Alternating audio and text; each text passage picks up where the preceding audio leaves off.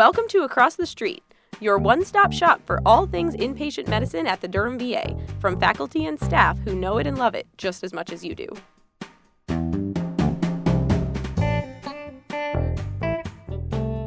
Hey everyone, welcome back to Across the Street. Today we are again joined by the one and only Dr. Chris Hosler to do some updates on COVID and where we stand at the Durham VA and on a national scale. Y'all probably remember from the last few times we've heard from him, Dr. Hosler is the chief of the Office of Public Health and Epidemiology at the Durham VA, but informally he does like to be known as King COVID.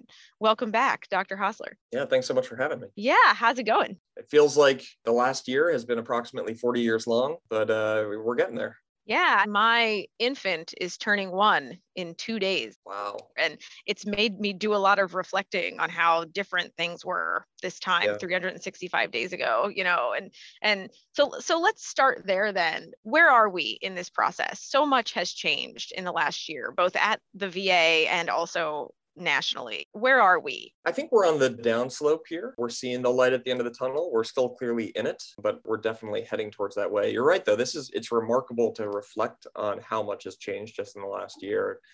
Just a week ago was the 1-year anniversary of our first case here at the Durham VA. It took 12 days for us to get the test result back. Now, we've done 29,000 tests. We have a turnaround time of 0.34 days. If you combine all platforms, it's just remarkable to think about, like we've completely re-engineered how we deliver healthcare in pretty much every aspect of healthcare. And I don't think we're ever going to go back to the way things were 14 months ago. We'll pare back over the course of the next year or so. But I think some of these changes are here to stay, and they're good changes to have in a lot of ways. I mean, the movement towards increasing our ability to perform telehealth, I think, is something that's great and should be a longitudinal change. Yeah, it'll certainly increase access for certain people. Things have changed in and outpatient, and I agree some of them will probably never go back.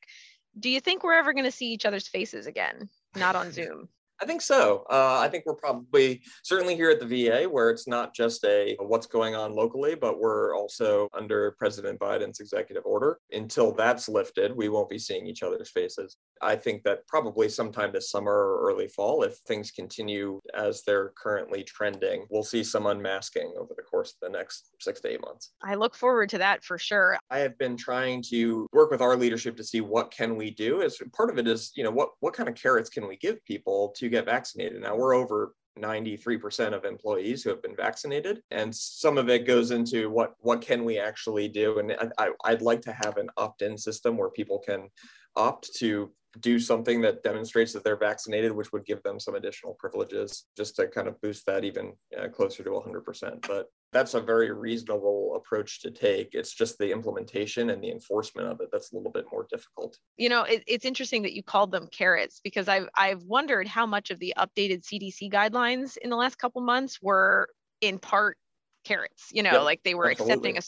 accepting a certain amount of risk, like decreasing the quarantine period from 14 days to 10 in the interest of getting people to be compliant with those 14 days, and hey, grandparents, get vaccinated so you can see your grandbabies, Yeah, I mean, it's certainly an aspect of that, but I'll also say that they're carrots that are well-founded in science. Okay, fair, good, yeah.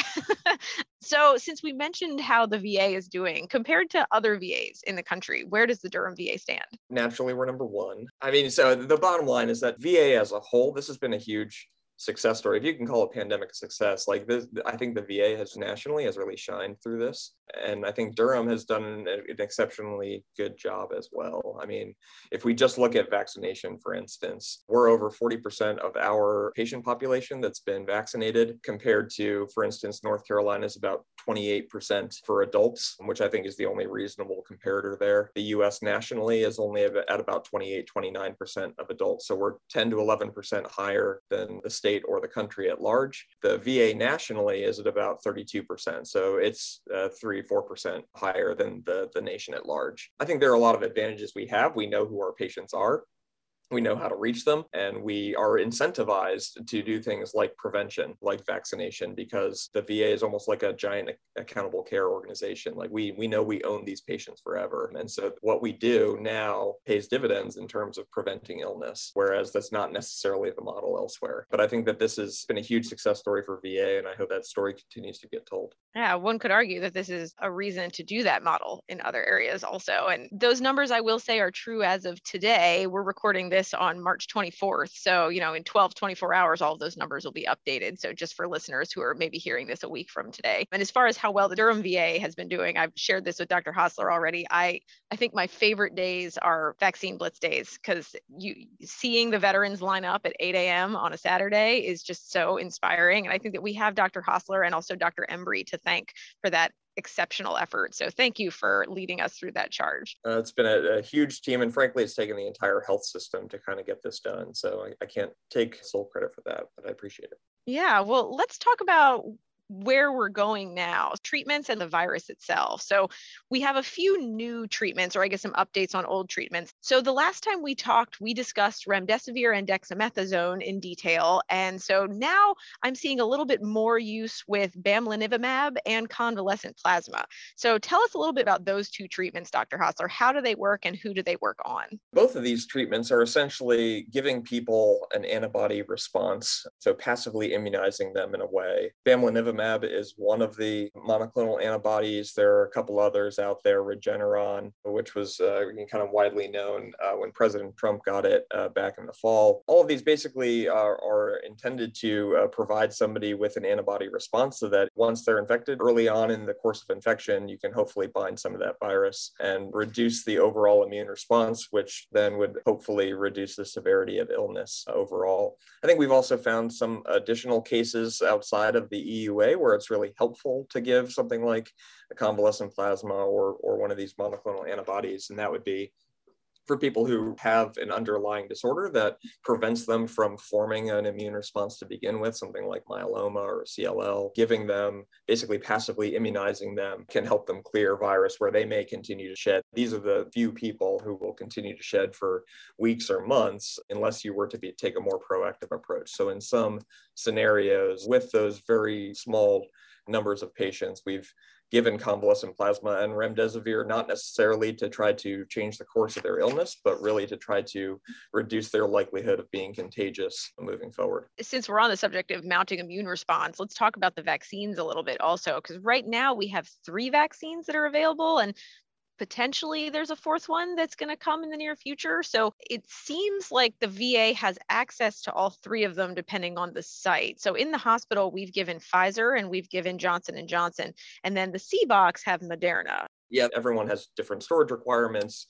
This is treated as a controlled substance at the VA. And so there's a lot of accountability that is required for this and a lot of documentation that's required for each of these vaccines. Are there major significant differences among the vaccines other than the distribution? So we know that Pfizer and Moderna are both 2 shots, whereas Johnson & Johnson is only 1. Most of our listeners probably have been offered the vaccine at this point, and I hope most people who were able to have received it. But I suspect people are wondering about extended family members and parents now as the vaccine is becoming more and more available. So how should we counsel our colleagues and our family members who haven't gotten it yet and are starting to get access? The key is that the vaccine you can get today is the vaccine you should get. I don't actually see any significant clinical differences between these 3 vaccines. I don't think you can directly compare them. I think a lot is made of Pfizer and Moderna have roughly 95% effectiveness in terms of preventing symptomatic illness, and Johnson & Johnson had 72% in the United States and 66% overall. But they were different trials done at different points in the pandemic. The outcome assessments were at different time points because it's a single dose versus a dual dose vaccine. And so I don't think you can really directly compare them. On the pro side for Johnson & Johnson, 30% of the participants were enrolled from South Africa or Brazil, when both the B.1.351 variant and P1 variant were predominant in those countries. So you could make an argument that actually this is really good, that it's a really good vaccine because clearly it demonstrates a really good effectiveness in light of aggressive variants. I think the most important aspect here is that all 3 vaccines from day 28 onward had no hospitalizations or deaths in any of the clinical trials. Now, we're going to see some hospitalizations and we may see some deaths as well in fully vaccinated individuals, because all three trials, while robust, largely had healthy people of all ages, but people without severe immunocompromising conditions that may prevent them from having a reaction to the vaccine. But overall, it's, if we're looking at this and saying there were no hospitalizations or deaths for any of the vaccines after 28 days from administration, I mean, that's remarkable, right? If this was a pandemic of the common cold, I don't think anyone would care. And that's essentially what we're doing, is we're saying all of these are really effective at preventing symptomatic disease. They're exceedingly effective at preventing hospitalization and death, and they seem to be equivalently effective at preventing hospitalization and death. And that's what we care about. So Dr. Hosler, since you mentioned the variants, let's talk about those a little bit. How many to date are there that we need to worry about? And what are the real things that we need to know about these? How do they change the course? So I think the bottom line is that every time the virus moves from one person to another, it's a little bit different. Every time it replicates, it's a little bit different. Mutations happen naturally all the time. And so if we're talking about total number of variants, I mean, it's probably in the millions in terms of how many variants actually exist. I think the ones that people primarily care about are the B.1.1.7, which originated out of the United Kingdom, B.1.351, which originated in South Africa, P1, which originated in Brazil, and then there are a handful out of California and New York that are kind of variants of those primarily B.1.1.7 that have just slight modifications from those as well.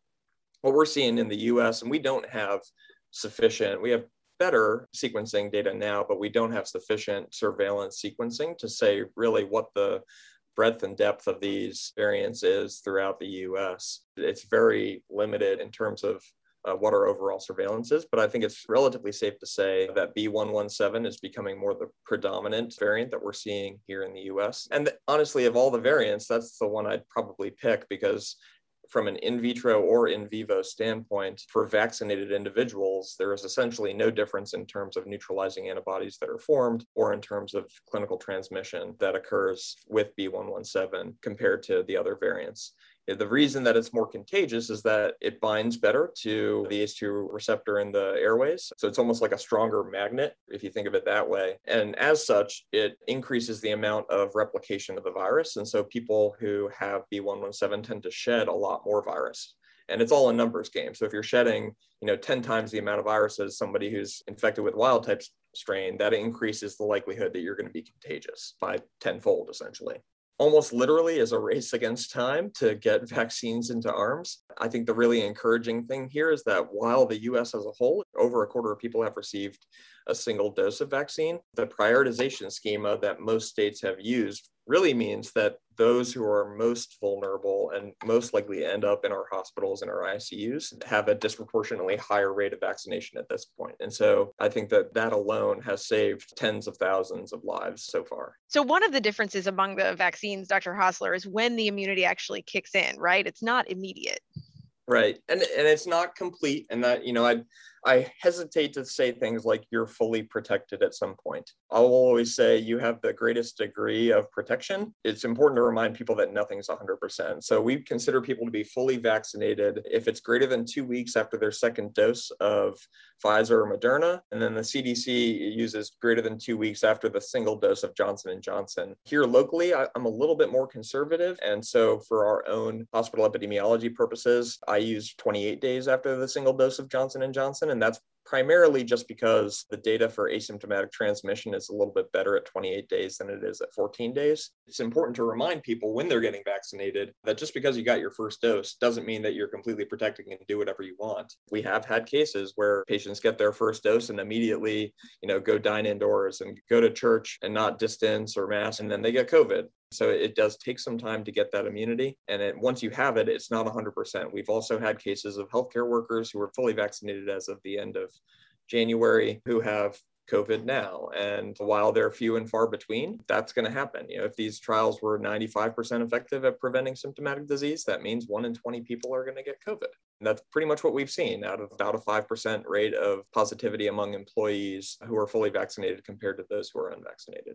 Yeah, this is a pandemic, and part of it is not getting ourselves sick, and part of it is not spreading it to others as well. And we're shooting for herd immunity, right? Yep. And what percentage is herd immunity? Yeah, it's a subject of ongoing debate, probably somewhere in the 60 to 80% range. And that would be people who are unable to transmit virus that, block that chain of transmission. It's a little hard to tell exactly, especially because, the transmissibility is different by different strains. So it depends on what the predominant strain is that's circulating. And none of these vaccines are 100% in terms of preventing transmission. They're all really good at reducing the likelihood of transmission. If you look at the Israeli data that came out, showed essentially a 90% reduction in terms of, even if you were vaccinated and you tested positive, the likelihood you would have a viral load that's high enough to transmit is reduced by about 70 to 90%. The same kind of data came out of a group of healthcare workers in the United Kingdom who'd received the AstraZeneca vaccine. But none of these vaccines produce what we call sterilizing immunity, meaning you cannot transmit it. The only way to do that would really have like a nasal mist vaccine, which at this point doesn't exist. But I think that it's really encouraging that if we get to somewhere around 70-80% of people who are vaccinated, you're unlikely to have large-scale outbreaks in the community. Herd immunity does not mean there are no more cases and we won't have to deal with COVID anymore. It's here to stay. We're going to continue to have cases for years or decades to come. It's just a matter of, will these cases lead to subsequent transmission events? And the hope is that we will be able to prevent widespread community transmission, which has been going on for over a year now. And those who have already been infected, although in the short term may contribute to herd immunity, they should still get vaccinated, right? Absolutely. Yeah. And I think the primary reason for that is that vaccination gives you a predictably high degree of an immune response. When you get infected, it's completely variable. It tends to be that people who are asymptomatic or very mildly symptomatic have a very modest immune response. And so they may develop some immunity, but the duration of that immunity is totally unknown. Those who have severe disease, who end up in the ICUs, tend to have a really robust immune response. And that's one of the reasons that they end up in our ICUs. And as such, we can speculate that their immunity probably is going to be much longer lasting than those who had mild disease. Vaccine is essentially giving you even greater degrees of immunity than if you were to have extremely severe critical illness, but without all the hassle of having to be on a ventilator. That is inconvenient, right? Really inconvenient. Can jams people up all the time. Yeah. So for the most part, the things that we're talking about feel hopeful to me. They feel like we're talking about the beginning of the end. We're talking about looking forward. We're talking about potentially getting back to some semblance of normalcy. What timeline do you see for this, Dr. Hosler? Or is it too early to say? It kind of depends on how we handle the next couple months. And I know that I've been saying that. I feel like I've actually said those exact things every month for the last year. Like where we are in a couple months depends on what we do right now. And that's still the case right now. If we continue with vaccination, if we can start decreasing hesitancy in those groups where we still have significant degrees of vaccine hesitancy, then I think that we could have some degree of normalcy by the summer. And frankly, personally, I've already booked a trip out to Hawaii to see my folks who I haven't seen in a couple of years now. But we scheduled a trip out there at the end of June, early July. My kids won't be fully vaccinated by that point, but certainly my wife and I will, and my parents have already been vaccinated. And so I feel reasonably comfortable resuming some degree of travel here within the States. We are not planning any international travel for the foreseeable future for leisure. I think some of that is just based on the logistics of trying to manage testing outside the country in order to return to the country and whatnot. But I think that if we can continue on this pace, then we'll have a pretty good summer. And assuming that there are no, total escape variants or anything like that, which I don't anticipate, I think every variant we've seen, even if you have slightly reduced neutralizing antibodies from the vaccine, you still have a really good effect and prevent the biggest issues. And so I'm hopeful that we'll see a good summer. But, we still have widespread vaccine hesitancy among certain demographic groups. And unless we can really change the narrative with those groups, we may not get where we need to be. Well, we'll keep pushing the vaccine and encouraging people and educating them as often as possible. But there may be a light at the end of this tunnel. Yeah. That's what I'm going to take away from this. I will remain the eternal optimist. We're headed to a good place, and I think we'll get there. It's going to take a lot more hard work. But I think we can do it. Yep. And thank you for your thoughts and your knowledge and expertise on this subject, Dr. Hosler. And similar to last time, we may touch base again in a few months just to see where things are, if you're okay with that. I'll be here. All right, great. Well, thank you so much for joining us. And as always, the views and opinions expressed today are our own and do not necessarily reflect the views and opinions of the Durham VA or Veterans Health Administration.